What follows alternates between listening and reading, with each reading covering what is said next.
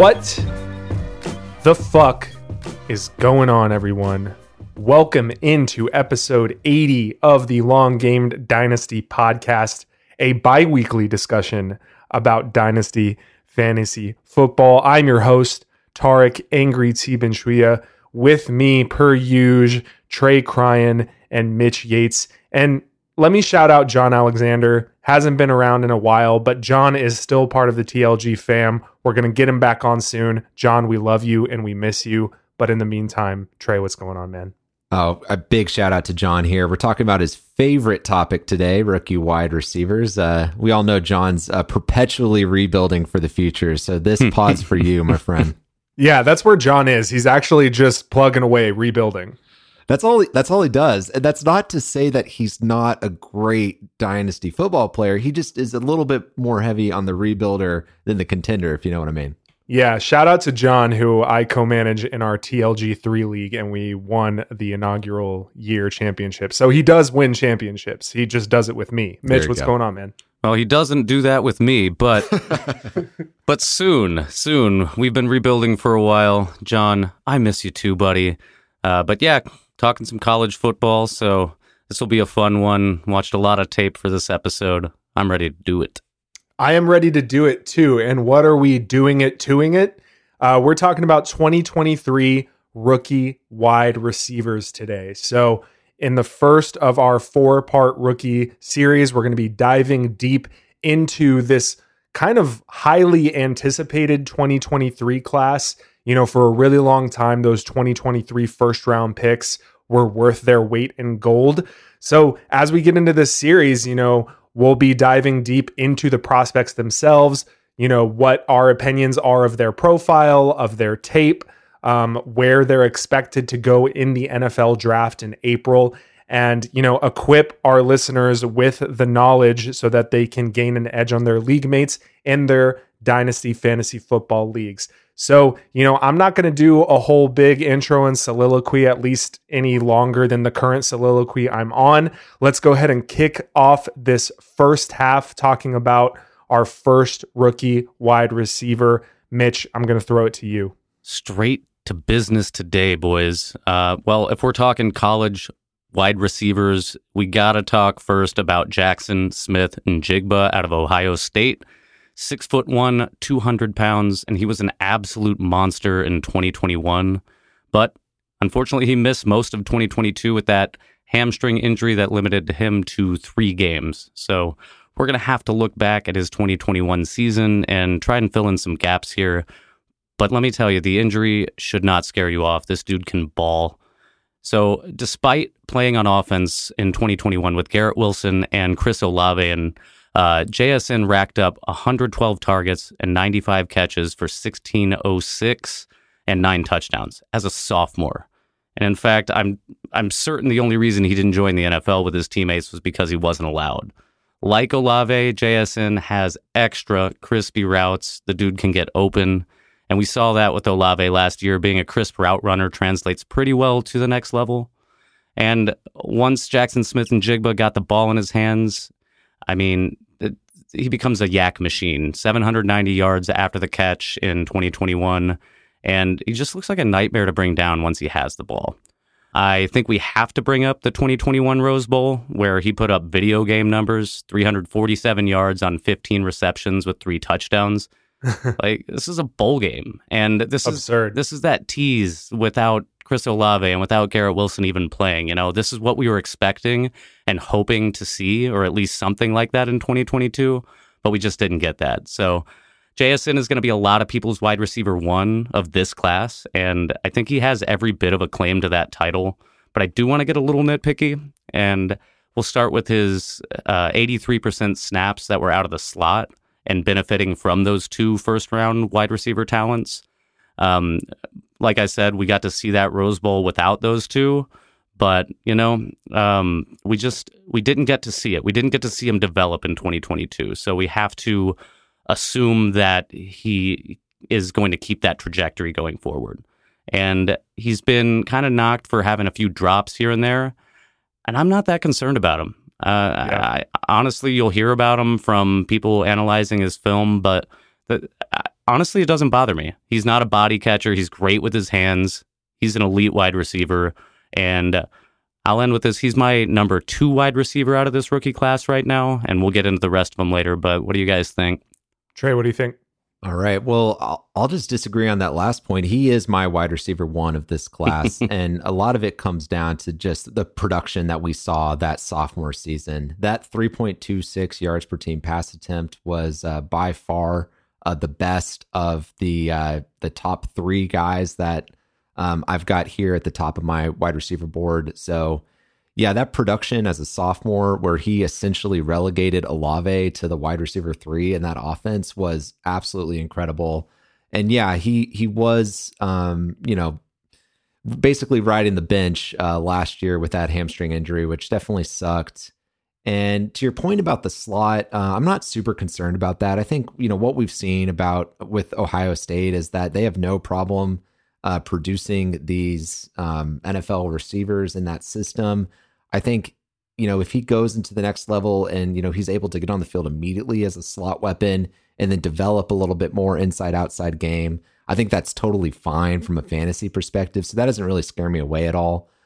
He just looks like a prototypical modern NFL wide receiver, even if he is a little bit on the smaller side. So yeah, absolutely draft with confidence. He's the top of my receiver board. Yeah, man, Trey, with you there. Like I said, he's elite, so I'm not going to be scared off per se. I was looking for like the smallest amount of things that I can nitpick in his tape, and like honestly, man, he can play outside for sure. It's just like we have to do this, kind of like how we did with Jamar Chase, is like just hope that this year off isn't going to negatively affect him too much. And I don't think that it is. I think this dude is NFL ready. And as you said, draft with confidence. Like, probably top 3, maybe 4 picks in a Superflex draft. Yeah, I think 5. Right now he'd probably be my 104 after Bijan and the top 2 quarterbacks in Stroud and Young. I would probably take Jackson Smith and Jigba next. So I agree with Trey. He is my wide receiver 1 overall. And I understand what Mitch is saying is that, he has a great argument for wide receiver 1. So let's not pretend that we're having some massive disagreement here.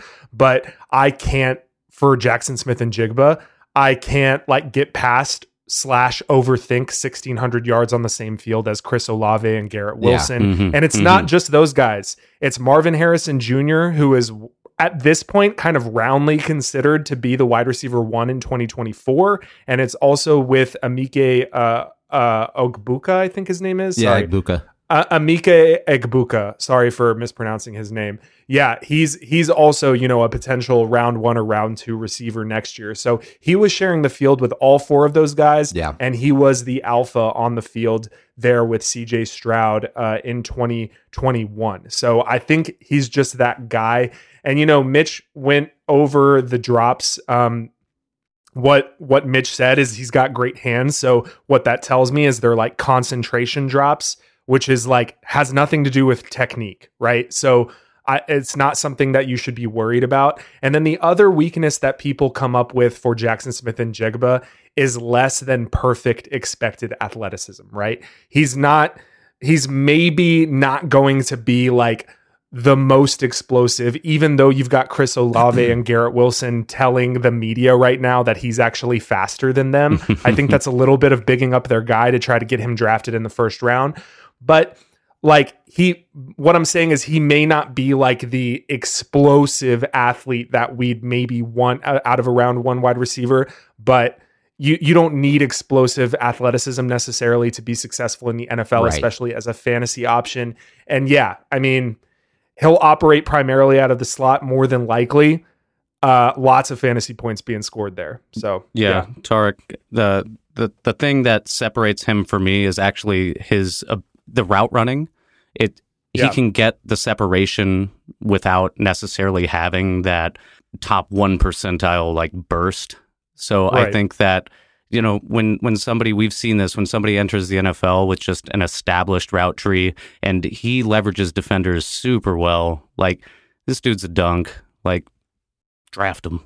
Yeah, the only reason I would be worried is if the athleticism drops him out of the first round. So maybe that would cause me to reorder the top end of the board here a little bit. But that probably just means he's going to be a value in drafts if that ends up happening. I could not see that happening. It'd be crazy if it does. He seems like he's a locked-in first rounder. I agree. For sure. Yeah, I think so too. So, Trey and I've got JSN at the top of our wide receiver board. Looks like Mitch has him at 2, but basically almost there. Let's move on to this next guy that we're going to talk about. Trey, who do you got? All right, so I'm going to talk about Jordan Addison. He is 6'0", 170 pounds, so a little bit smaller than JSN. He's a junior wide receiver from the University of Spoiled Children, and he also played his first 2 years at Pitt with our boy Kenny Pickett. Let's see. Addison was the 2021 Biletnikoff Award winner, so the best receiver in the nation 2 years ago. He has a career best 2.94 yards per team pass attempt. That was his sophomore season. And just to put that in context, that's obviously not as good as JSN. It's kind of similar to Jahan Dotson or JMO from last year's class. So good, not great. That 2022 production, though, at USC in that Lincoln Riley offense with an elite quarterback like Caleb Williams, it definitely was not as productive as his sophomore year, but he still led that USC wide receiver room with 2.16 yards per team pass attempts. Again, not great. And he did miss a little bit of time due to injury as well, which could have been an issue there. But this play style, so he had a 68% slot rate his sophomore year at Pitt, so he got a lot of work inside and out. It seemed at USC they tried moving him to the outside a lot more. He had only a 23% slot rate his junior year at USC. And maybe this also contributed a little bit to the production drop as a junior. I think if you look at how he's going to win at the next level, it's definitely going to be with his quickness because he is a little bit, underweight compared to some of these other guys and with his elite route running traits. So for him to win against these NFL corners, he's definitely going to need to develop a little bit more in the strength to win those contested catches to beat man coverage. So again, it kind of reminds me of Jahan Dotson from last year. I think he's a little bit quicker than Dotson and maybe a little less strong, maybe a little less contested catchy. But overall, the production profile here is great. It's just not as elite as Quentin Johnston or JSN to me. If you look at NFL.com right now, the Lance Zierlein comp is Tyler Lockett, which seems to be like the default for all of these, slightly undersized wide receivers. I think Lockett is probably Addison's ceiling. But he's still going to get that first round draft capital most likely. And because of all of that, that production profile, it makes me want to bring him in right under JSN and QJ for now. But he rounds out the top 3 of this class for me. Yeah, man, I'm right there with you, actually. He's number 3 for me as well. My comp is more Devonta Smith, I think. Okay. Honestly, man, he could be the best wide receiver in this class. Like overall, best wide receiver. I believe he has the best hands, and he's just a pleasure to watch. His tape is a human highlight reel. The dude is he's got instincts. He's an excellent player. So when I say Devonta Smith, I see him as like a very strong number 2 wide receiver, or even like kind of a low end number 1 wide receiver. I don't see him having like the take the top off ability there. But we're also talking about the Biletnikoff winner. So Mitch, just a quick follow-up question to, I see him as a number 2 receiver, low end number 1. Does that mean, completely hypothetical question, but would you be more excited to see Jordan Addison land in, let's say, Minnesota than you would on the Chicago Bears, where he'd be expected to be the number 1 receiver immediately? No, that wouldn't bother me, actually. I think that his play stands for itself. I'm not really concerned about where he goes. We just saw him transfer from Pitt to USC, and that could have contributed to some of his drop-off as well in production. But for sure, I mean, I think that he's going to be just a really solid pick, a really safe pick.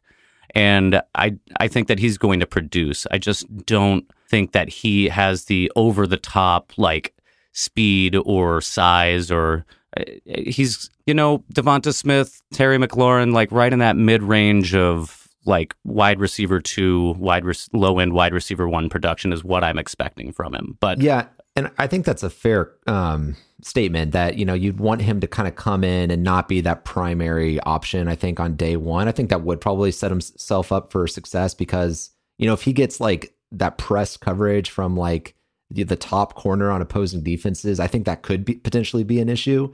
But just go back to that sophomore year that he had when he did win the Biletnikoff.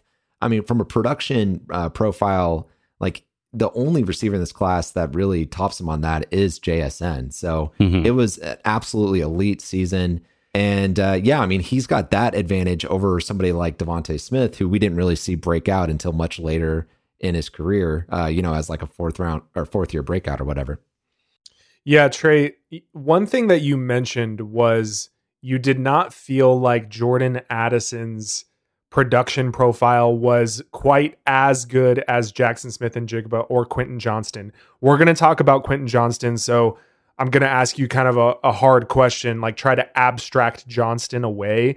But what is it specifically about Jordan Addison's profile, given that he has that 1,600 yard and 17 touchdown season, that makes you feel like it's not as good as Quentin Johnston, who didn't get to quite that dominant of a level in any single season? So even though he didn't do it in any given season, I mean, we saw with Johnston perform as a rookie and then, essentially get better each year. And with Addison, we had this giant swing from his amazing sophomore year down to his not as great junior year, right? And with Smith-Njigba, we can kind of make the excuse of, okay, there's this lingering hamstring injury. I don't know exactly the injury issues that Addison was dealing with, but it seems like there's more to it than that. Like there's potentially this more work that he got on the outside. It's this change of scheme that he's going to have to, maybe he struggled picking up on or whatever, but he had a good year, just wasn't a great year. And Johnston consistently got better each year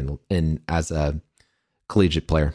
Yeah, I would think like my main concern with Addison's profile, and maybe it's a little bit narrative based and it's not connected to like hard percentages and numbers as it should be, but that regression in output once he moved on from Pitt to USC, so thus upgraded the competition. Right. Went with a great coach in Lincoln Riley, probably the 101 in NFL drafts next year in Caleb Williams, and he regressed, 10% target share and 600 yards. So that's like the broad strokes of like when I'm looking at his profile, it concerns me. But when I look at him as a player, I'm going to kind of echo a lot of what Mitch said here.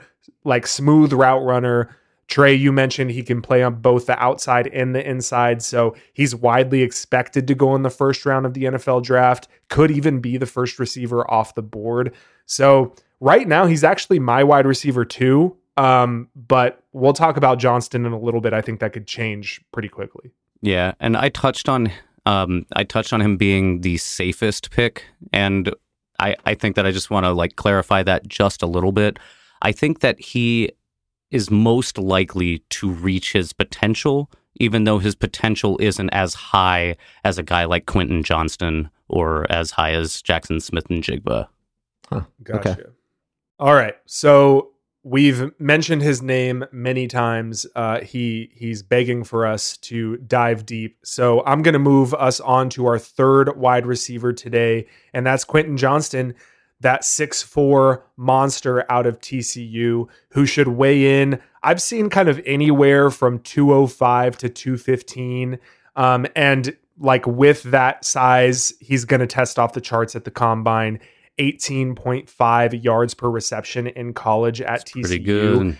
He's both a downfield threat, but that yard per reception is also bolstered by the fact that he's extremely dangerous once he has the ball in his hands. So he is likely to get high-end first-round draft capital, which will boost his profile even more. I think when I'm looking at mocks, I see him as the first receiver off the board, like the plurality of the time. He has that prototypical size and speed that can translate to that X wide receiver 1 for the NFL team that drafts him.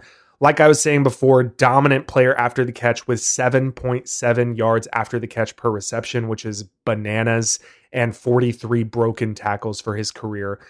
I was mentioning this earlier. I'm the tiniest bit concerned that he never completely dominated the competition at TCU in a conference that is known to be soft defensively. You know, I, as a Texas alum, I'm a lifelong SEC fan starting in 2025. So the Big 12 sucks, guys.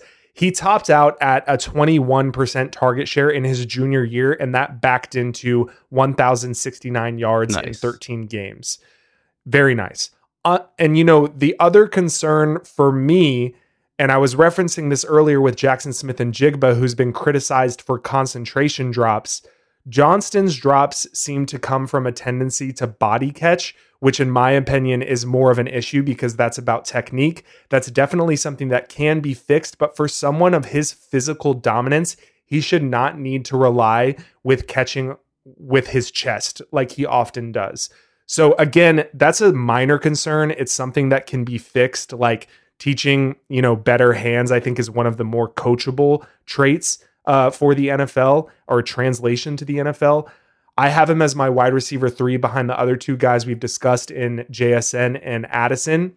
But, you know, if he goes top 10, top 12 as the wide receiver 1 off the board in the NFL draft, like I was saying, I can very easily see myself adjusting this rank above Addison. I'm pretty firm in JSN as my wide receiver 1, but Johnston's right there. This is my wide receiver 1. And I touched on this earlier. I think that he has the highest potential. He has that size and speed combo.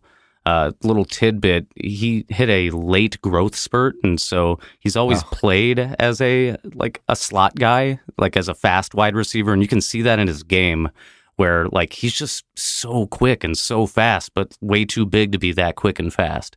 So like I said, I see that enormous potential. I see guys like T. Higgins, DK Metcalf, AJ Brown. He looks like that type of wide receiver.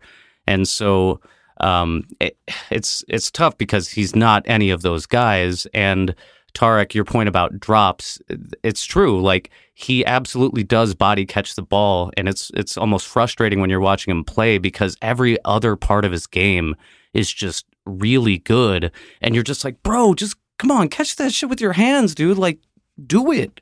And I think that he will be taught better in the NFL, and I do think that will have to be a developed skill. But other than that, man, like this guy, I believe, like you said, will be a top 10 pick as well. And he's the type of dude that you'll build an offense around. So he's got to be number 1 for me, and it's close with the top 4. But I think if I'm splitting hairs, this dude has got the sky's the limit, man. Yeah, and I don't have any issue with that at all, Mitch. I mean, when you've got the 6'4", 200-pound frame, and you go into the NFL weight room, I mean, that has alpha, outside, X receiver potential written all over it. And, you know, you don't win your league with your wide receiver 2s. You win them with those, you know, top 5, top 6 wide receivers. And, you know, that's what that size receiver, like that's what that size and athleticism potentially gives you in results down the road. I do think that with Quentin Johnston, a lot of us in, you know, Dynasty have been essentially burned by these Big 12 wide receivers in the past. There's been some like TCU, right? Specifically, man. I know Jalen Reagor, yeah, fucking Josh Doxson. It's Doxson. been a rough road. Baylor dudes, right down the though. road with Denzel Mims as well. So yeah, there's been some tough busts that have come out of the Big 12 in recent history. And so for that, I think it's a good reminder that like the level of competition is definitely lower with this Big 12 production. But the fact that he did break out as a freshman, he had a really strong sophomore year. And then out of these 3 guys we've talked about, he had the best junior year from a production standpoint out of the 3. I think there's definitely some playmaker, some explosiveness, yards after the catch ability with this guy, which is going to get him drafted highly. So yeah, he belongs squarely in the top 3 here. I've got him at number 2, but we're all just splitting hairs here. It's close. It's very close between the top 3, the top 4, and that size and speed just separates them for me. Right. Gotcha. Like if Right. he was 6 feet tall and like 180 or something like that playing at TCU, then I would not feel this way at all. But I think that because he's so big, like we're going to the NFL now. So wheels up for this guy. Okay, so it kind of seems like slight tier break after these top three. So before we go on to the fourth guy that we're going to talk about, let's just refresh the listeners. Jackson Smith-Njigba, Jordan Addison, and Quentin Johnston. Trey, give me your ranking of these top three receivers. So for me, it's JSN, then it's Quentin Johnston, and then it's Addison. 1, 2, 3. Gotcha. Mitch, what you got? Quentin Johnson 1, JSN 2, Addison 3. But I do, as I hinted at, have a fourth guy that I think belongs in this tier. Okay, that's a great teaser. And before we go on to that fourth guy, my rankings for these top three are going to be Jackson Smith-Njigba number 1, Jordan Addison number 2, and Quentin Johnston number 3. So all slightly different, but I think we've all kind of recognized here that it's a little bit of splitting hairs. And I'm like, every time I like talk about Jordan Addison being ranked over Quentin Johnston, I feel uncomfortable. So I feel like that might be changing for me soon. I just got to digest it a little bit. Again, like we're so early in the process here that, you know, I reserve my right to change my opinion. So without further ado, let's move on to that fourth guy. Mitch, why don't you take it away? Yeah, here's the dark horse, the wild card, Jalen Hyatt, the early declare out of Tennessee, 6 foot even on the slim side at 175. But apparently it was more around 185 last year, depending on who you trust with college players' height and weight, because, you know, they fluff that. But yeah, he did look bigger on Player Profiler. Yeah, he looked bigger. And he didn't break out until last year, and he did so with 67 receptions for 1,267 yards and 15 touchdowns. And the reason this guy belongs in the conversation is because he is so fast. He is so fast and just an excellent downfield wide receiver as well. He led the country in QB rating when targeted, and the dude is just a zone destroyer on all the tape I watched. I mean, obviously he's fast as shit, but he also has soft hands, excellent tracking ability while downfield, and he's shown more than just that 9 route. He can deceptively get open on a post or a corner by just excellently disguising his routes with great body control. And Mitch, let me cut in here on the point you just made about his soft hands. 18.8 yards per reception with a 78% catch percentage is absurd. It's absurd. That is insane. Like the fact that you're getting targeted that far down the field and you're able to catch it almost 80% of the time, elite hands. Sorry. No, you're good. And I'm going to touch on that because I'm certain that he's going to be a headache for NFL defenses. Like, guys, in case you weren't aware, Jalen Hyatt racked up 5 touchdowns and 207 yards against Alabama last year.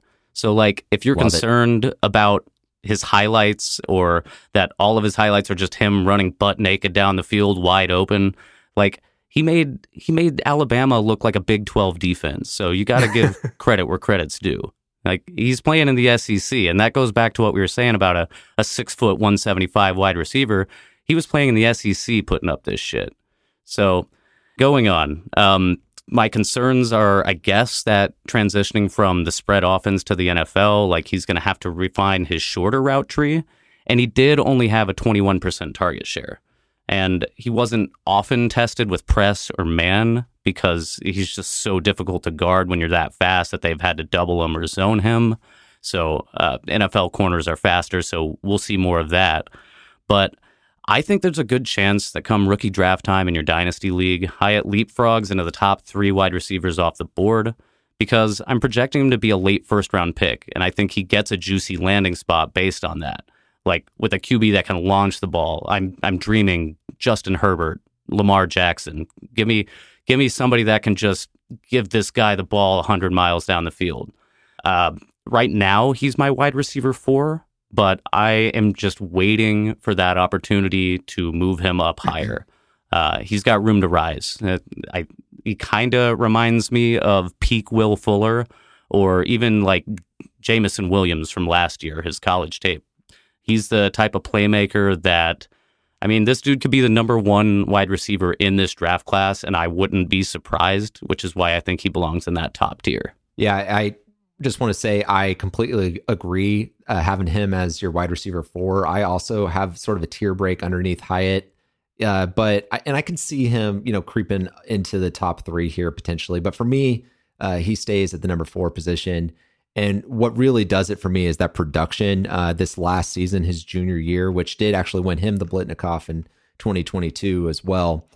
I mean, the 3.24 yards per team pass attempt, that was better than any of the top 3 players that we already talked about his junior year.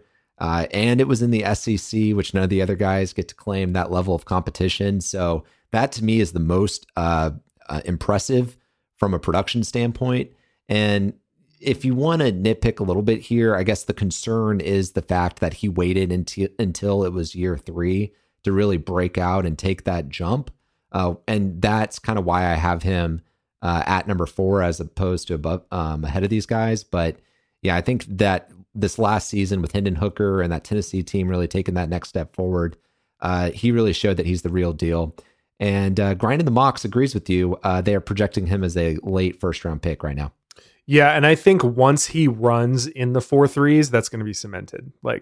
He's going to probably run 4.3s, low 4.4s at like the slowest, and that's going to cement him as a at least projected late first round pick. I mean, crazy things can happen on draft day, but I'll just add some context here. One, I have him basically tied with another player at my wide receiver 4, basically in the same tier outside of the tier of the top 3 we've already talked about. So I'm going to functionally call him my wide receiver 4 as well. So agreed there. Additional context. What's interesting, Mitch, you mentioned that he did not have to face press coverage that much. And what I was surprised, kind of given his yards per reception and the speed that he plays with, he actually played in the slot a whopping 90% of the time. So He is a slot player at Tennessee, but that's also a little bit misleading because if you look at the way that Tennessee runs their offense, when they are like playing Jalin Hyatt in the quote unquote slot, they're essentially stacking him. So they're stacking him on one side of the formation. Essentially, it's a way to get press away from him, right? So they're scheming a stacked slot formation so that Jalin Hyatt can get off the line really fast and use that amazing speed. So while it's like 90% of the time he's quote unquote playing in the slot, it's not like he is like playing the Rondale Moore slot or something like that. He's essentially, it's a function of Tennessee's offense that is not like a traditional slot player. So I kind of wanted to add that layer of context into how he lines up. Yeah, that's an excellent point. I didn't actually want to bring up the slot thing because that's just not how it looks like he's playing.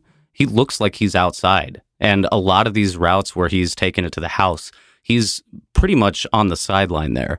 But to your point, they do stack him, and what they'll do is they'll send the other wide receiver up to block like a quick out pass, like a screen, and then just let him make magic happen in the open field. But Trey, I wanted to touch on a bit of what you said there. So the only 1 year of like meaningful production doesn't really scare me off either. Although his freshman and sophomore seasons, he had 21 receptions and 20 receptions each year. Basically nothing. Basically nothing. But like when he popped, man, he came out onto the scene, right? So when I see somebody just break out like that, this just happens in college. Like the full body of work, he's still an early declare, so that it doesn't really bother me. It's not like he got it together his senior year after 3 years of just being a non-factor. Like he got it together, and I love him, man. I think he's great. And he broke out in a big way. Guys, 13.6 average depth of target, 13.6 yards downfield. So while he may be lining up in the slot almost 90% of the time, he is a downfield weapon. So yeah, he's impressive, and he's definitely in my top 4 for now. And I think this really justifies the weight in gold of these first round picks, is that all of these guys, I'm excited to have on my team, on my fantasy team. And that means we've gone through 4 wide receivers, and we haven't talked about running backs or even quarterbacks. Like, this is a stacked first round, guys. I think the general sentiment out there in the Dynasty streets is that, like I was saying earlier, the 2023 class was, especially the first round picks, they were worth a lot. Like, you had to pay up a lot to stack 2023 picks on your Dynasty teams. If you had them, you were likely trying to keep them without giving them away too cheaply. And I think the general sentiment now that the 2022 season has expired is that maybe we were overvaluing those 2023 picks, which, okay, maybe we were, but that doesn't mean that we should now undervalue this class. Like, I think as we're starting to dig into it, it's going to be a very good crop of rookies. I've also heard this general sentiment that of the position groups, people are kind of looking at this group of wide receivers as the weakest relative position to the running backs, to the quarterbacks and tight ends, which is interesting because I agree with Mitch. I think these top 4 are all solid options and all worthy of your first round rookie pick. I will say it's a bit top heavy. I'll give you that. But there was claims last year of it being a weak wide receiver class, and I just disagree with that as well. Look how that turned out. Yeah, exactly. So I don't want to hear none of that shit. Last year might have been the best wide receiver class we've had since like 2014. I want to show you some of my trade DMs where people are trying to buy low on a, quote, weak wide receiver class. Goodness gracious. Fuck out of here. All right, mic check. It is halftime. Nas, why did you do it? You know you got the mad fat fluid when you rhyme. It's halftime. And we do not have a halftime scheduled for this episode. Instead, we are going to continue talking about these 2023 wide receivers. So far, we've gone through Jackson Smith-Njigba out of Ohio State, Jordan Addison from USC/Pitt, Quentin Johnston from TCU, and Jalen Hyatt, the Tennessee Volunteer. So let's go ahead and kick off this second half. Trey, you've got our first guy here. All right, let's do it. So let's get into Kayshon Boutte, 6 foot, 185 pound junior wide receiver from LSU. You know, he's another. Is it Booty or Booty? Booty or Booty? Is he Booty? Kayshon Butt. Kayshon Boutte. How do you say it? I say Booty, so Booty kind of took me for a loop. Kayshon Boutte, but I mean, well, you know, more to come on if it's Booty or Booty. Booty. But we'll keep it with Booty right now. Booty. You know, I guess that's that Cajun pronunciation there. But anyway, very incomplete production profile for this wide receiver, unfortunately. I think you could fairly comp him to George Pickens of this class with how incomplete his production profile is. But unlike George Pickens, this guy is 3 inches shorter.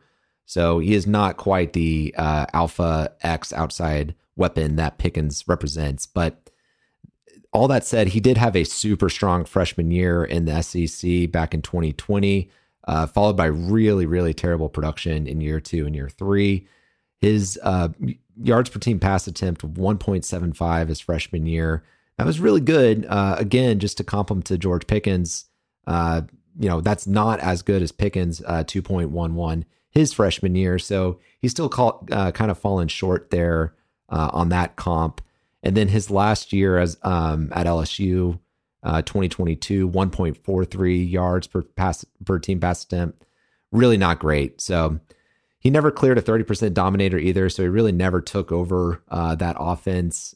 So like I said, the production profile incomplete from a statistical perspective, but the upside here, he can play inside and outside, and he is absolutely an explosive weapon with the ball in his hands. He is a weapon after the catch. I'm sure, Mitch, if you turned on his tape, you saw him with a couple huge breakaway runs on passes that he took underneath and then was able to just run by the rest of the defense. And if you look at grinding the mocks right now, he's got projected day 2 draft cap. So, that kind of knocks him out of this top tier for me. There's also some injury concerns with him, multiple surgeries on his right ankle. He only played in 6 games his sophomore year. So I think there's an argument because of this production profile that there's concerns with the ceiling. And I think there's room for him to really develop as a wide receiver, but we're putting a lot of projection. If we're going to be taking this guy into in the first round of our rookie picks. So for me, that freshman year is just kind of a distant memory. I'm not really a fan because of all those issues with the production profile that I mentioned. He's down to wide receiver 8 for me. There's a couple other guys in this class that I like a lot more. Yeah, man. I'm kind of there with you. Now, when it came to George Pickens, I loved his tape, and I thought George Pickens was absolutely elite with the ball in his hands and was going to be a stud in the NFL. And I don't feel the same way about K-Butt here. I think that he's good, and I think that he kind of reminds me of like a raw Kadarius Toney, which is funny because he's pretty raw himself. Now, with all that said, earlier I mentioned that Addison probably had the best chance of hitting. I think that Kayshawn has the best chance at busting, but I do see a reality where he actually latches on and is pretty good, but I'm not feeling this guy right now. I don't like the risk involved, and his tape was good, not great. Yeah, and I just warn the listener here of like drawing too many comparisons with George Pickens. I know I brought it up, but Pickens was 3 inches taller. I agree with you. I think he put better tape on film. He was better from a production standpoint. So when people want to tell you, okay, we've got this explosive playmaker from the SEC with an incomplete production profile, he does not stack up to Pickens based on what I've seen in the numbers here. And the other thing is, in terms of projected draft capital, George Pickens, arguably like his mid-second round draft capital was kind of a surprise. Like people thought that Pickens was potentially going to be a late first, early second, fell more to the mid-second to the Steelers.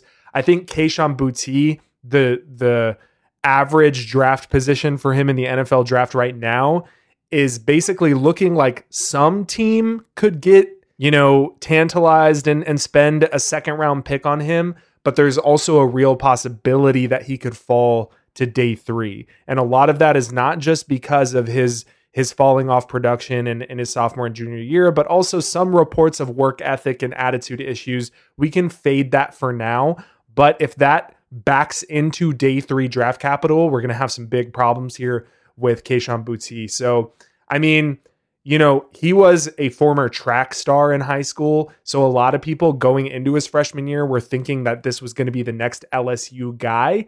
And because of that track star background, he could, run in the 4.3s and that could bolster his draft capital. But, you mentioned this, Trey. I do think, and Mitch, you can confirm or deny this, but I do think he looked more explosive as a freshman and the beginning of his sophomore year. And then he wrecked his ankle. Mm-hmm, right. And so there's some possibility that he wasn't able to get kind of fully back from that.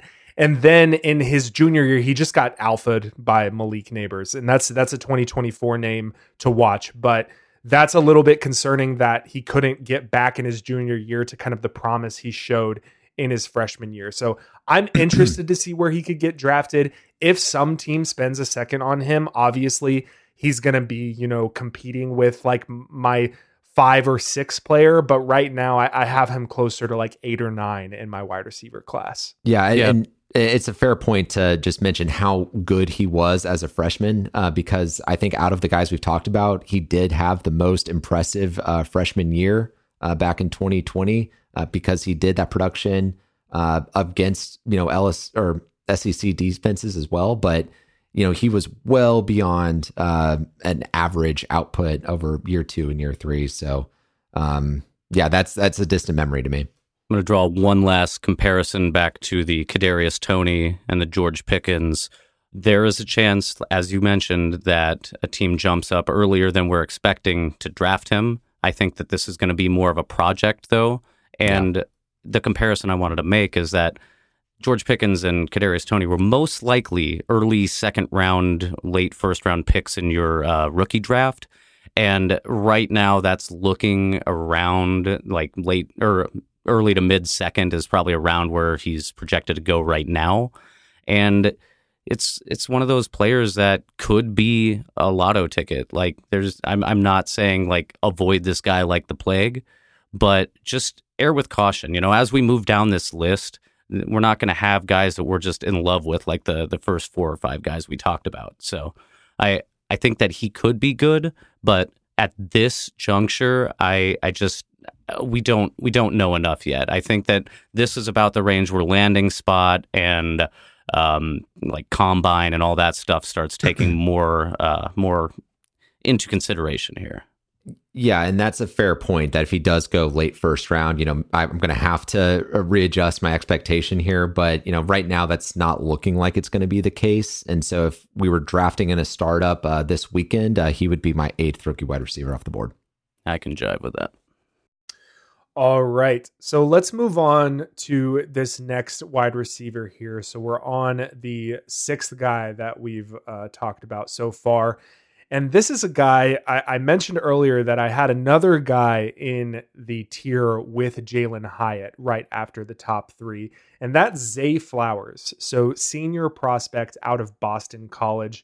I see him listed as small as 5'9", potentially 5'11". I think Boston College lists him as 5'11", but he's probably closer to 5'9".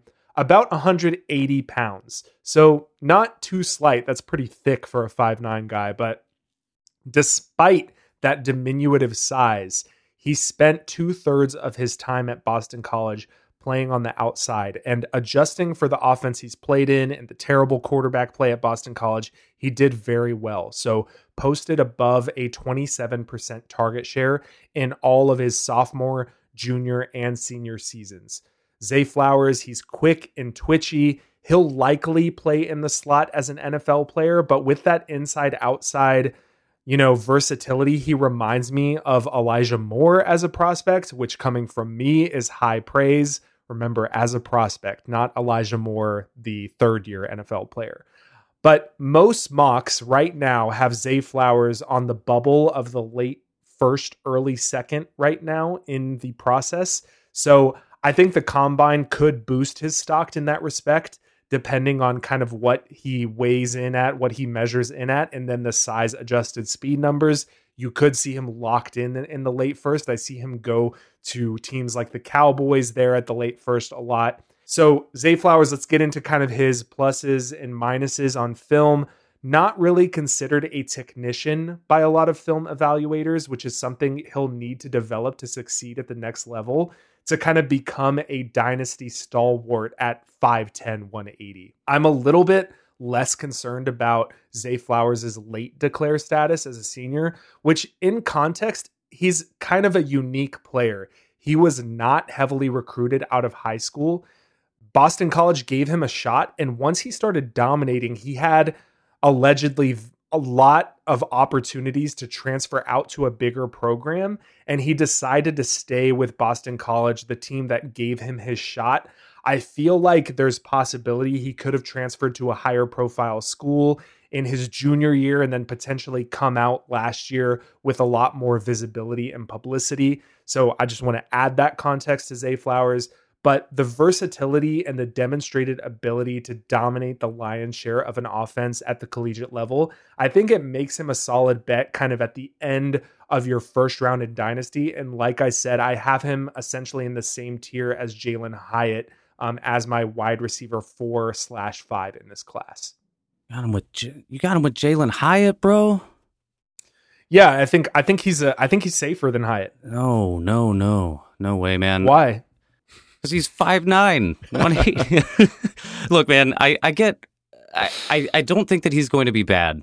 I feel like he's going to be kind of like that Sky Moore player where you're not super excited of where he went to college, and he's quick and he's twitchy and elusive, and he might develop into like a fantasy prospect here. The 27% target share is nice. Like I like that, but I'm afraid that he's not going to be that guy in the NFL. I worry about him. I think that I'm going to be pricing myself out of Zay Flowers, and this might be a mistake, but like his tape to me, like it was okay. I thought he was okay, and I'm just a little concerned with his size, and I don't love that he was on that Boston College offense. So a couple things here. So number one, Player Profiler has him at 5'11", 178 pounds. So the height and weight on this guy is all over the place. So I don't really know. I don't really know who to believe at this point. But no one. There's some interesting comps that you guys said. So one was Elijah Moore, right, who was a production machine out of Ole Miss in the SEC, and then the other was Sky Moore, who was a production machine out of a non-Power 5 school at Western Michigan, right? Mm-hmm. So BC is a Power 5 program, right? They play in the ACC. So the level of competition is the same as like UNC or Clemson or Miami, right?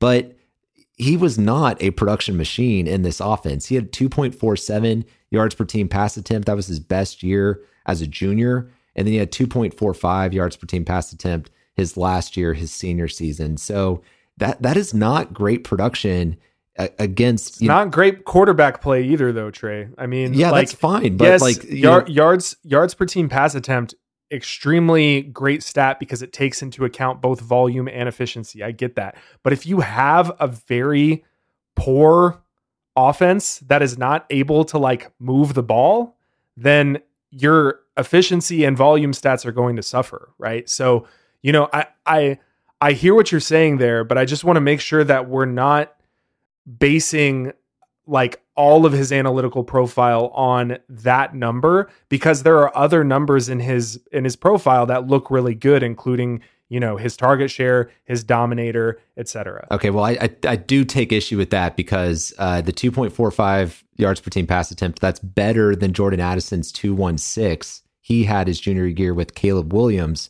who is a much, much better quarterback than who Flowers was playing with at BC, right? So we can't ding or like look past that for Flowers and then, not look past that for Addison, right? So I have a little bit of an issue with that. I will give him credit, like for the 36.3% yards dominator in that offense. Like he did, command the target share and the touchdowns, but the efficiency metrics aren't quite there for me. And then of course, playing to his senior year, I get your point about, wanting to stick with the program who, gave you a chance, but I'm also not really far off where you are on this guy either. I've got a guy between Flowers and Jalen Hyatt. So I've got Flowers as my number 6 right now. Okay. And yeah, I do like the fact that he's projected to go late first round. So that I kind of struggled between Flowers and another guy for my number 5, but I ultimately knocked Flowers down to 6. And Tarek, I want to jump in here. You said that you think he's safer.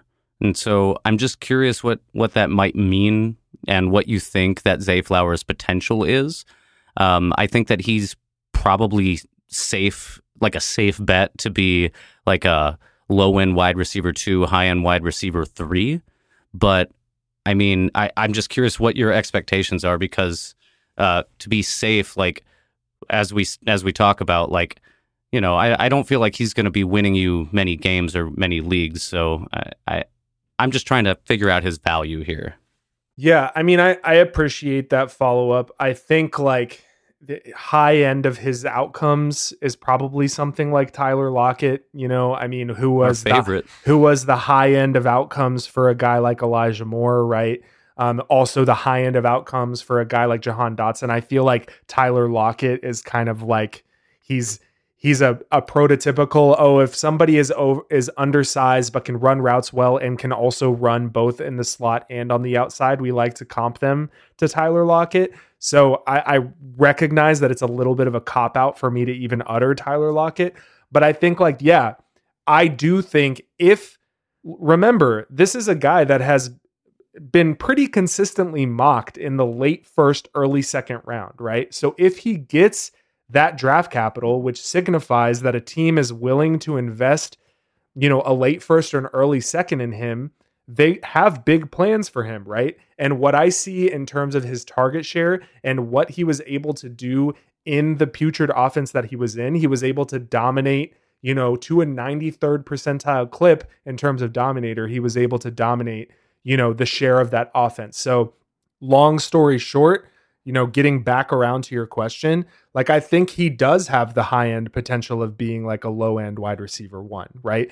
But the safety of, the fact that he's shown like an ability over an extended period of time to command targets versus Jalen Hyatt. He's shown more versatility than Jalen Hyatt as somebody who can play on the inside and the outside. Like I think there's a lot of interesting upside there. And while also admitting like maybe my own confirmation bias of like, I loved Elijah Moore. So if I see a guy on tape and a guy whose production profile does remind me of Elijah Moore, maybe I'm going to be, a little bit more interested in that player. But again, I will repeat, this isn't unique to me. Like this is somebody who is pretty widely considered to go before like pick 50 in the NFL draft. Yeah. All right. I mean, I can see that, and I think that's kind of why the Sky Moore comp works a little bit better for me because, as you mentioned, I loved Sky Moore as a prospect, and he was picked early second round, like right at the beginning there. I think or was he late first? Late second. Yeah. But I mean, either way, like the Chiefs did have plans for him. They had big plans for him. He scored a touchdown in the Super Bowl, and I do think that he's going to be more involved in that offense this upcoming season. So yeah, I think Sky Moore is a buy right now. Right. But also I will say, like, if I have the opportunity to trade Sky Moore away to pick Flowers, I'm doing it 100% of the time because Sky Moore has already put a year down in the NFL and did not do much with it. And we hope he gets better, but Zay Flowers has much more upside just by the fact of him being a rookie. And we don't have that data point on him other than what he did in college and the fact that we expect him to be a late first, early second round pick. Yeah, I mean, 100% agree there. My expectations are tempered. Okay. I think it's closer for me, Sky Moore or Zay Flowers, but Sky Moore is also on the Chiefs, and Flowers could end up. Who knows? We'll see. Yeah, that's not close. I would take Flowers over Sky Moore in a heartbeat. All right. Well, I'm glad that we got to our first player that we had a little bit of like disagreement and contention on. It was a little bit of an agree fest. So nice. Let's move on to our next player here. Mitch, take it away. All right. Let's go to my guy, Rashee Rice, 6 foot even. Seems like that's a theme. 200 pounds, senior wide receiver from SMU. Pony up, go Mustangs. He was a target monster. He was 30.6% in the target share, 157 targets, 92 receptions, 1,355 yards, and he was Tanner Mordecai's first look on pretty much every single passing play there. And that was in his senior season because he was not a target monster in his first 3 years. Yes, but he did show improvement every year at SMU, and he got more and more dangerous with the ball, and for what it's worth, he earned that target share. So he was mostly deployed underneath and given the opportunity to be that playmaker with the ball in his hands. And I just love the way that he bullies his way through defenders and fights for extra yards. I did talk to my brother, Jordan Curley, wide receiver, SMU, teammate of Rashee Rice. I asked him what would be the number one quality you think Rashee's got going for him as he enters the NFL. And he said he's 200 pounds and he plays like he's 230 pounds. And what separates him from other wide receivers is that he is just amazing when it comes to a contested catch. And these 1v1 balls, he's just got lengthy arms and he's just got a huge catch radius. But a point that my brother brought up is that it's not just against scrubs either. He went up against the number one or one of the number one prospects at corner from Maryland and from TCU as well, and just mossed him at times. So I think that he has faced good competition, regardless of being in the American Athletic Conference. But like I said, I think his skills really will translate nicely to the NFL. Like those great hands, although I think he'll be more of a possession wide receiver over the middle. He can take screens the distance, he can make circus catches, and he can even be a deep threat. So he's just good at everything. And that, to me, will translate to being on the field more and eventually to volume. So I can't really find a part of his game that is lacking, but he's not jumping off the page either. He's not top end like the first four guys on my top four. And I think the concerns are that he just doesn't separate as well as a guy as athletic and fast as he is. I've seen him get sucked up from behind and tackled, and his separation isn't elite. But although that's fair criticism, I do think he has enough burst and quickness to still be that target hog. And I just think he's going to be good. I think he's going to be a good NFL receiver. And I think it's in the realm of possibilities that he becomes a wide receiver one in the NFL, but it's more likely, I'd say, that he's a solid number two fantasy wide receiver. And, if he can get that volume, then he'll be a dependable option with upside. So, man, I love me some Rashee in the second round, I guess, of your dynasty rookie draft. Maybe earlier, depending on when he goes. He could be a guy that's taken earlier than expected. As I mentioned, he's my number 5 wide receiver. And I think that he really comps to Brandon Ayuk for me, which is, it's funny. That's the other wide receiver my brother played with. And when I asked him about it, he laughed and he's like, dude, I seriously think that he reminds me of Ayuk in a lot of ways too. So Brandon Ayuk, good NFL wide receiver. But yeah, guys, I know I have the Homer J. Simpson spice on this take, so let's hear it. Yeah, body-wise, very, very similar to Brandon Ayuk, because like you said, he's 6 foot, 200 pounds. That's around Ayuk, but he's got that very, dog in him, very man. big wingspan, dude. His arms are super long, so I definitely agree with you. When you're watching Rice play, he looks like he's 6'3", because he's physical and he's got a really big wingspan, so he can kind of get up there and get it. And yeah, I mean, steady improving production year over year, but I would have liked to see him command more production before his senior season, but it was a really great senior season over that 30% target share and 10 touchdowns. You also mentioned this, Mitch, it'll kind of be interesting to see where he goes. Right now, he's projected kind of late day 2. So Right. Round 3 could slip into round 4. If he jumps into the second round somehow, I think that's going to improve his stock a lot for me personally. But Trey, what do you think about Rashee Rice? Yeah, I think I'm closer to where you are on him, Tarek, than where Mitch is at the moment. I've got him lower on my list behind Booty.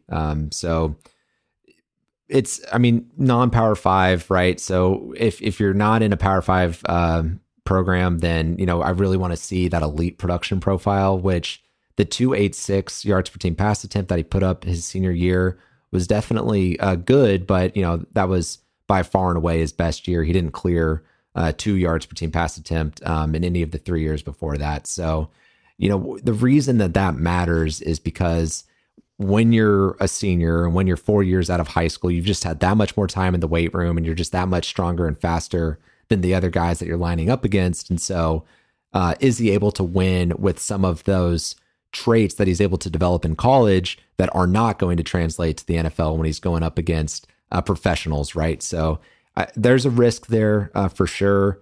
I think draft capital could certainly move him up the board, right? If somebody says, hey, this is actually a round 2 receiver and we believe it and we're willing to spend the draft pick on it, then I would certainly reconsider. But for now, I've got him behind Booty. He's actually my 10th receiver in this class. Yeah, I want to mention Danny Gray from last year was a guy that I touched on from SMU, saying that, he's actually a wide receiver I think you'd want to avoid because he's just a speed guy. Right. But I did think a team would want to jump in earlier than expected and take him, which did happen as well. That's exactly what happened. It's literally what happened. He's a third rounder, right?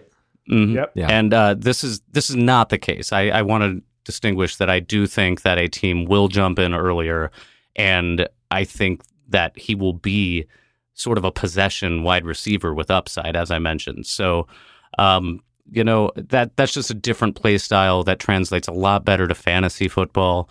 And like I said, I think he's good. I just from watching all of his games, the dude's got that dog in him, man. He's compared to Danny Gray, the other SMU player that got drafted last year, he's a downfield guy, but he's also way more of like a boundary receiver guy who can get the contested catch, but works downfield as well. Cause 14 yards per reception is really good as a senior. So it'll be interesting to see where he goes. Obviously we're rooting for him. Jordan Curley, Mitch's brother over there at SMU. So, shout out to the Mustangs. And we're hoping for Rashee Rice to get that second round draft capital. All right, let's move on. Trey, I think you've got our penultimate guy here to discuss. All right, so let's do Marvin Mims, 5'11", 182-pound wide receiver from OU, coming out as an early declared junior. I feel like a lot of these guys this year are sort of in that 5'11", 6 foot, 180-pound range. So here's another one.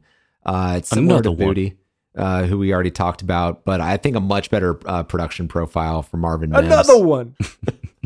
Much better production profile than Booty.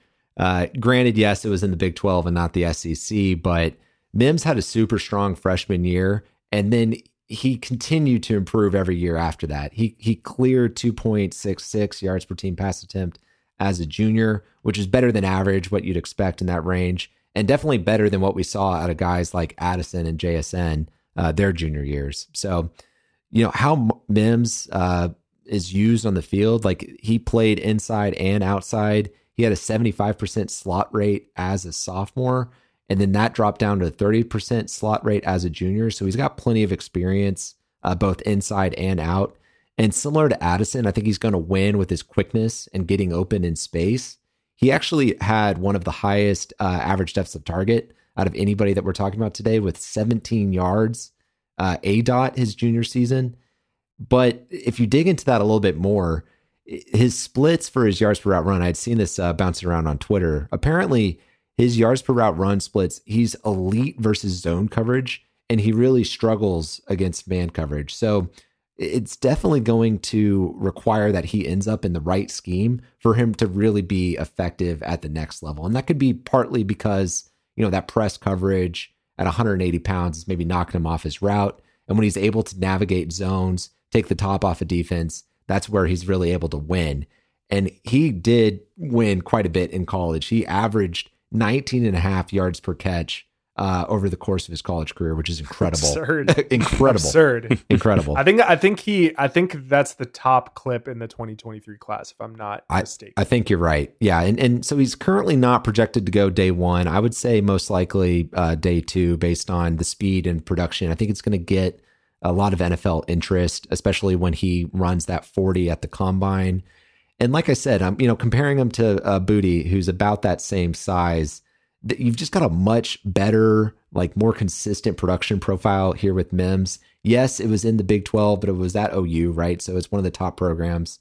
Both of them are kind of risky, and you're going to get, questions about ceiling here with Mims, right? Like playing in the Big 12 offense, like, is he schemed open, right? Is he just taking advantage of these big gaps over the middle of the field that are coming out of that OU system? So he's not in that top tier for me. And, if he's going on day 2 or day 3, then he definitely won't be. So I've got him right at wide receiver 7 right now, just one spot above Kayshon Boutte. I got him pretty much right there with you. I got him as my wide receiver 6. Nice. I like him a lot, and he plays bigger than he is. Like, I know he's listed as 5'11", 180 or whatever, but like, similar to Rashee Rice, the dude is just like, he's got that dog in him. He runs over people. He high points the ball. He's a good natural catcher. And when we start getting into the non-top, 5 wide receivers, this is what I start to look for, is somebody who's just naturally fluid, catching the ball, and somebody that can get that yak. And he checks those boxes for me. So, as Trey mentioned, I think that like his landing spot, of course, is going to affect, but man, that's just the case at the end of the day with all of these guys. So I think that, man, I think he's a good bet. I think he's one of the safer guys on this list, and What I'm hedging on is like y'all can correct me if you've seen conflicting reports. What I feel like what he is projected in the NFL draft is more like late day 2, early day 3, right? So if that's kind of where I'm hedging, because I think Marvin Mims has a lot to like about him, like, in terms of the consistent production he put up at Oklahoma. 22% target share as his best clip as a junior is only so, but 7.4 yards after the catch per reception is super impressive. Mitch, what I've kind of seen and read about Mims agrees with your take that he kind of plays stronger than he looks, like than his frame. And like Trey said, that 19 plus yards per reception, just absolutely absurd. So I think there's a lot to like, and I tend to like Oklahoma receivers. Shout out CeeDee Lamb. But, I'm just worried that even if he runs pretty fast, there's something that the NFL draft industrial complex is not quite bought into about Marvin Mims so far. And that's why I'm kind of hedging him as more like my wide receiver 9, wide receiver 10. Whereas if he gets day 2 cap, even if he goes in the 3rd round, I think he's probably going to move up more closer to like my wide receiver 7. But I'm hedging because I feel like what I'm reading is that the NFL is valuing him more late day 2, early day 3. And that was the big difference maker for me too, because I have Zay Flowers right ahead of Mims, and Flowers is getting projected late 1st, and we don't know where Mims is going to end up, day 2, maybe day 3. So Flowers at 6, Mims at 7 for me. We'll say draft cap matters. I mean, it does. And we're so early in this process. So I'm sure a lot of these receivers, as we keep going, are going to change a little bit as the process continues. But man, I don't know. I like what I see. He's a fun player. I feel like there's a lot to be excited about with Marvin Mims. All right, let's move on to another guy, our last guy we're going to talk about here today, who I think Draft Capital is going to tell us a lot about where we should value him. But Josh Downs Jr. out of North Carolina. So he's kind of in the neighborhood of 5'10", 170 pounds, like Mitch and Trey were saying. This is kind of a theme of this class. Lots of 5'10", 170 pound guys.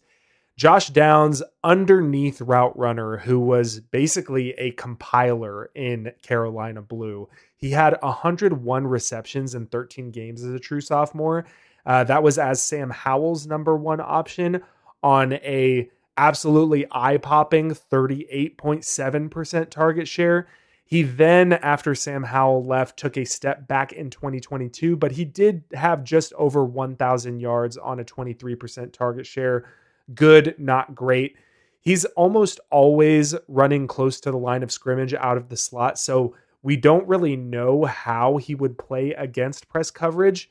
So, in terms of like another smaller player that I like more in Zay Flowers, he doesn't show the same kind of versatility that we saw from Flowers. Josh Downs, he's got short area acceleration and burst, but I think there's some questions about his top end speed.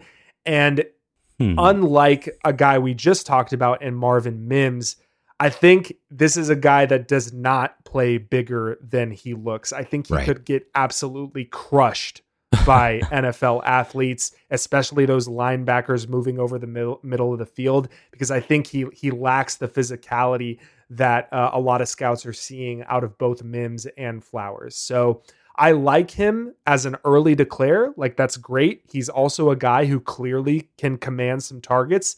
And right now he's kind of got that projected early round 2 draft capital, but I'm a little bit up and down on him as a fantasy option right now because I'm not sure how it'll translate to the NFL. So, I kind of have him in that hedging area of like wide receiver, somewhere between wide receiver 8 and wide receiver 12, where I'm kind of waiting on the draft capital to see what I think.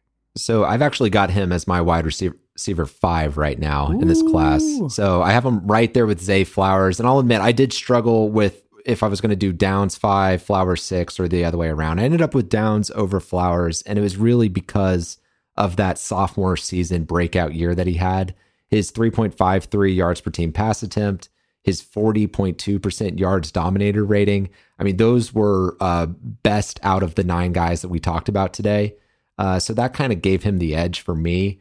And yeah, doing that at UNC against ACC competition, it's not, just scrubs out there in the ACC. So to put that into perspective, that 3.53 yards per team pass attempt, that's better than the best years from guys last year like Drake London and Garrett Wilson. So that is elite company in production at the college level.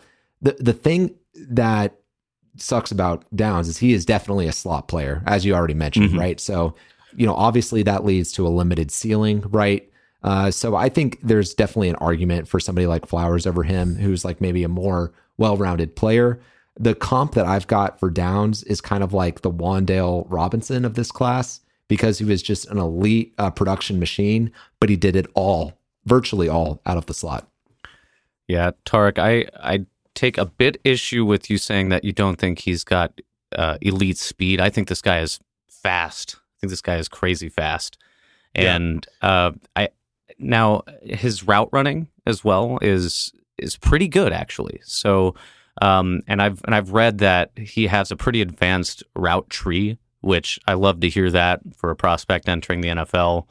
But his footwork, he's just got quick feet, and he has the ability to adjust. Like when I was watching tape, there were a lot of bad throws his way, and I feel like he was able to like just quickly adjust on the fly and kind of rein in some of these passes. So I actually am a little closer to Trey on this. I think that he's a sneaky good prospect, and it's just, of course, he's tiny, and obviously he's going to struggle with press. But if he's schemed open, he could be fantasy gold. So I'm not out on him. I want to see a little bit more of the process, but right now I'm more optimistic than pessimistic about him.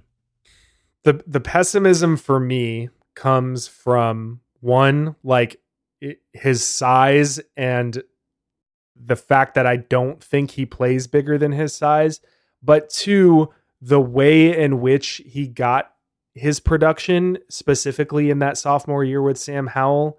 It's just all compilation. Yeah. Like it's really just like 10 yards down the field, throw it, on that slant route from the slot to Josh Downs. And I'm just not sure that is going to translate to the NFL.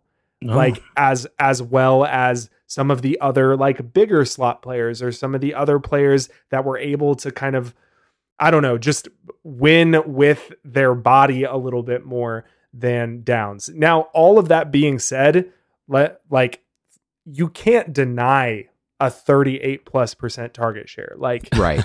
If he ends up hitting, it's not going to be a surprise. It's just one of these players. Like I said, I'm like I'm up and down about him. It's like, I think about him in one light and I'm like, oh man, I could really see him compiling a lot of fantasy points. I think about him in another light and I'm like, I could see him breaking his leg, by being tackled by a linebacker, because and I know that's a crutch argument and that like I shouldn't like project injury or anything like that, but I'm just worried about his ability to translate to the NFL. And the final thing I'll say, Trey, before I kick it to you is, in terms of the top end speed, I am kind of deferring to some scouting profiles I've read there, specifically from Brandon Lejeune on the Devy to Dynasty podcast and YouTube show. Like him and his co-host were talking about, okay, I'm not sure. I think he's quick and he's elusive, but I'm not sure he's top end fast. And, Mitch is seeing something different, and that's worth pointing out. But I just wanted to kind of like full transparency. I did not watch a lot of film on Josh Downs. So, if he's fast, I'll defer, but yeah. Yeah. And that said, I mean, he definitely could be a PPR machine at the next level. It's all going to be that underneath stuff, right? But if he's able to work and he's able to eat underneath, and that does translate, every year to the NFL. His ADOT was one of the lowest in this class. I think it was the lowest out of the 9 guys we talked about. Rashee Rice, that was actually right there with him, about that 9 yards ADOT. So the difference being Rashee Rice was able to get it done with yards after the catch, and Downs didn't. He was under 20th percentile in his yards per catch. So he's very much an underneath weapon. So there's some safety in that, but there's definitely limited upside. And yeah, as we're sitting here talking about it, I'm going back and forth between him and Flowers and just thinking, I kind of like that well-rounded upside of Flowers a little bit more. Yeah, I can get behind that, Trey. I think that he has trouble getting up to full speed when like a defender does any sort of press, or he has to like move around the defenders. But if he can just get up and go, if they can get schemed, like I said, without being touched at the line of scrimmage, I think this guy can fly. So NFL minds, I'm sure, will plan for this accordingly. But yeah, and he's not going to get touched at the line of scrimmage because he's going to play from the slot. So, that's a good point. All right, that does it for the 9 guys we're going to talk about here today. Did we want to do any of our honorable mentions? Oh yeah, I totally forgot about that. Yeah, let's each of us give an honorable mention to a guy we didn't have time to talk about today. Mitch, why don't you go first? Well, I'm going to go with the little guy, the guy that I normally would be running and hiding from and on draft day, and that's Tank Dell out of the University of Houston. This dude has gotten a little bit of buzz there at the Senior Bowl, but he also weighed in at 163 pounds, standing at 5'8", which is definitely smaller than he was listed at Houston. But I mean, he is a competitive player. Coaches can't get enough of him, and he's pretty good in contested catches. So this is stacked against him. The deck is stacked against him in the NFL. But I would take a late round flyer on this guy. In my dynasty draft, I think that he's got enough dog in him to make his place in the NFL, and he was a 5-star recruit by ESPN coming out of high school. So the dude can ball. He was in the air raid at Houston, so what are you going to take away from that? Mitch? You mean he's got enough Coug in him? Go Cougs. Tank Dell out of University of Houston, right? Mm-hmm. Cool. Okay, so the guy, my honorable mention is Cedric Tillman, Old Man Tillman. He is Jalen Hyatt's Tennessee wide receiver teammate. I've actually got him ahead of Rashee Rice at number 9 in my ranks. And the reason I say old man is because he's a 5th-year senior right now. He had one really, really great year in those 5 years. It was his 4th year, 2021 season. He had a 35% yards dominator and a 3.1 yards per team pass attempt. So that was amazing. And then he had a high ankle sprain and he missed most of 2022, which allowed Jalen Hyatt to have his breakout year. The thing that Tillman has that a lot of these other guys don't have is size. He is 6'3", 215. So he is much more in the Quentin Johnston outside X receiver role than any of these other short kings we've been talking about. But yeah, he's an interesting guy for me in round 3 of the rookie drafts. All right, and the guy I will throw out to watch, I have no idea where this guy is going to go in the NFL draft, but Jaden Reed from Michigan State, 5'11", 191 pounds, 4th-year player out of Michigan State. His freshman year, he actually played at Western Michigan, had a breakout season with a 20.8% target share, 797 yards in 2018. Then he transferred over to Michigan State, and then in his junior year was able to eclipse 1,000 yards, 26% target share in a Michigan State offense like that Boston College offense I was talking about earlier, has been struggling for quite some time. So, Jaden Reed, just a guy to look out for. Like if he gets day 2 capital, he could be interesting. All right, y'all. Thanks everybody for listening to episode 80. We're getting excited to get more into these rookies. And 2 weeks from now, we will talk about the rookie running backs. Y'all have a good rest of your February. We'll see y'all in March. Goodbye. Goodbye.